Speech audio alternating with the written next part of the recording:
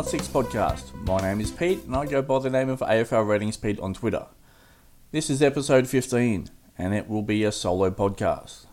Today I'm going to discuss Match Sim from two teams on Friday 14th of Feb. The players I will discuss were identified by myself as potential options for AFL Fantasy Classic this season. Not all players were covered, so if I miss your player, my apologies in advance. For me, I use pre-season training and Match Sim pretty much to tick some boxes for players of interest. I think it's dangerous to make decisions based on what I or others see in a one-off training session or scratch game. Starting positions are important, but take into account that the amount of player positions doubles as a result of a single team Match Sim. Remember, most of the information coming out of Match Sim on media and social media, including myself, can involve a fair amount of opinion. Again, that's why I would recommend against making any wholesale changes during this period, but rather take the information on as part of building profiles for players of interest. On to the games. I ventured firstly out to North Melbourne Match Sim. The temperature was in the early 30s with plenty of humidity with storms about to roll in.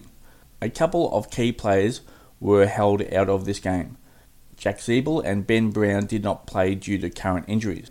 One of a number of key decision points to start in the forward line this year will be Aiden Bonner. He did attend quite a few CBAs, which is centre bounce attendance for those who are not aware. This is my take on Bonner. For midfielders, I like to see an attack on the ball as first options and not a clear space for teammates to attack the ball first role. I'm leaning towards Bonner not being a major ball winner.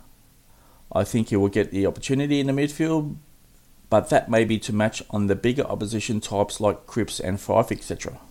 The Marsh series will tell us plenty about the scoring ability for Bonner. Jack Mahoney has been mentioned as a possible starter in the forward line. He's an undersized small forward.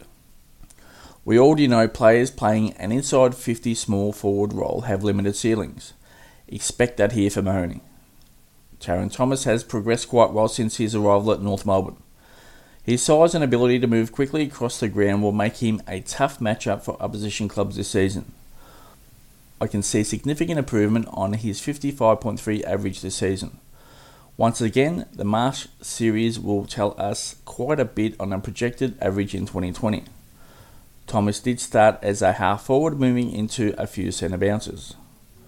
Charlie Comben does still look to be light framed after being drafted last November. He may be a while away, but I think his long-term prospects are very good at the Kangaroos. A couple of players not identified for fantasy purposes, but will make up the structure of the North Melbourne defence were Majak Daw and Josh Walker. They were both impressive, with Daw taking Nick Larkey early as a deep key defender, while Walker was solid with a few contested defensive marks. As I made my way on the M1 out to Waverley, a 30-minute no-traffic trip turned into a 100-minute trip with storms hitting Melbourne. The weather cleared from heavy rain to light rain for most of the Hawks intra-club game.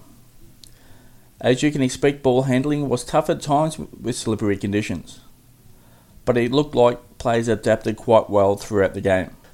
Jacob O'Meara was rested for this game. Firstly, on to the main reason I paid a visit to this match. Tom Mitchell. Let me tell you, it was as if he had not missed any games last year at all.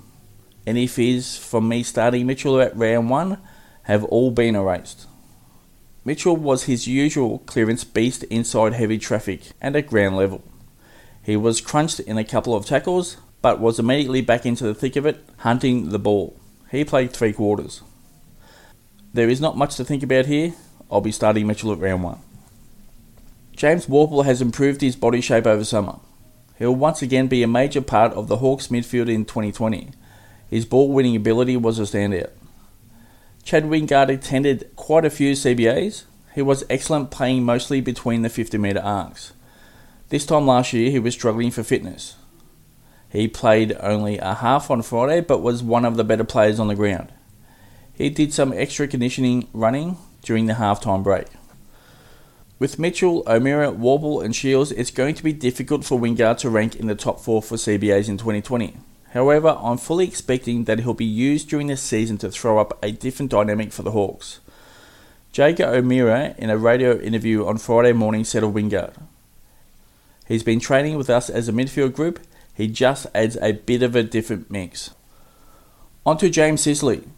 He played a half-back intercepting defender type role. He was used in ball switches from one side of the ground to the other, but due to wet conditions, players mostly just played down the line. Interestingly, Sam Frost was used as the spare when the ball was pressed into the forward line. Yes, Ben McAvoy and James Sicily both attached themselves to opponents with Frost the spare. This setup is one to watch in the Marsh series, in order to project for Sicily. James Frawley was also used in a defensive role, which did free up Sicily. The Hawks may opt to have multiple defensive setups throughout the season. John Segler was used as the main ruck. Sean Burgoyne played mostly forward. Tom Scully played on a wing. Jacob Kazitsky injured his shoulder. John Patton played as a deep key forward. His size will be a difficult matchup for opponents this season. Patton did lead up onto the wing for marks, but conditions and gameplay mostly dictated he stayed at home as a key forward. Well, that's the two-team intra-club reports in the books. I'll add a couple of more topics before the end of this podcast. My thoughts on the upcoming 2020 team structure are as follows. There'll be plenty of overlap in defensive players. I haven't changed my first 5 players as yet in this area of the ground and will not likely change them prior to round 1. The other 3 rookies will also have plenty of overlap. By overlap, I mean ownership. I don't think it's necessary to take a risk in this position. If your uniques don't pay off, then you'll be up against the brick wall all season long overcoming this part of the ground.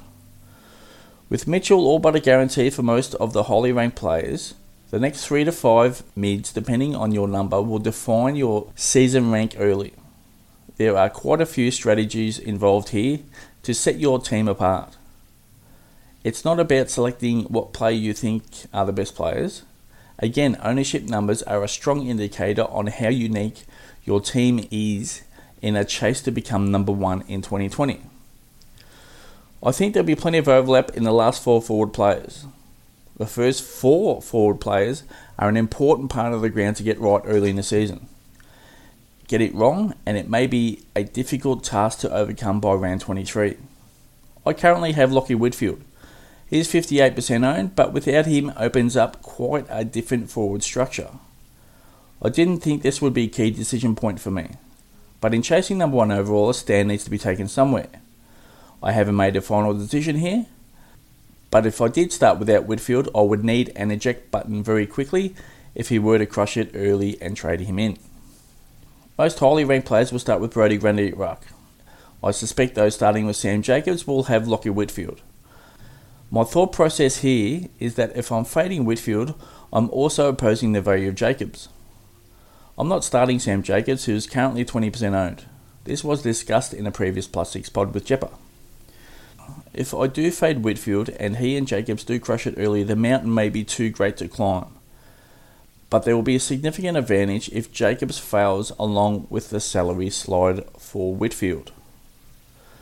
My team is quite settled, but that is one key area that many will be thinking about prior to round 1. One last thing, information is a key element to improve your fantasy game. For those that you follow on Twitter, it is always worthwhile clicking on the tweets and replies section to find additional information. I'm asked questions quite often that have already been answered. This tells me people aren't paying enough attention to detail and therefore missing out. Again, for heavy users of Twitter, set up Twitter lists and keep updating scrolling through in your own time. Use Google Set Up Twitter Lists to find out how. Hitting favourite on your tweets is a good way to check mark that you have read and processed this information. Before I close this podcast, if you would like your chance at scoring a Plus 6 podcast cap, just retweet any podcast link that is sent out via Twitter.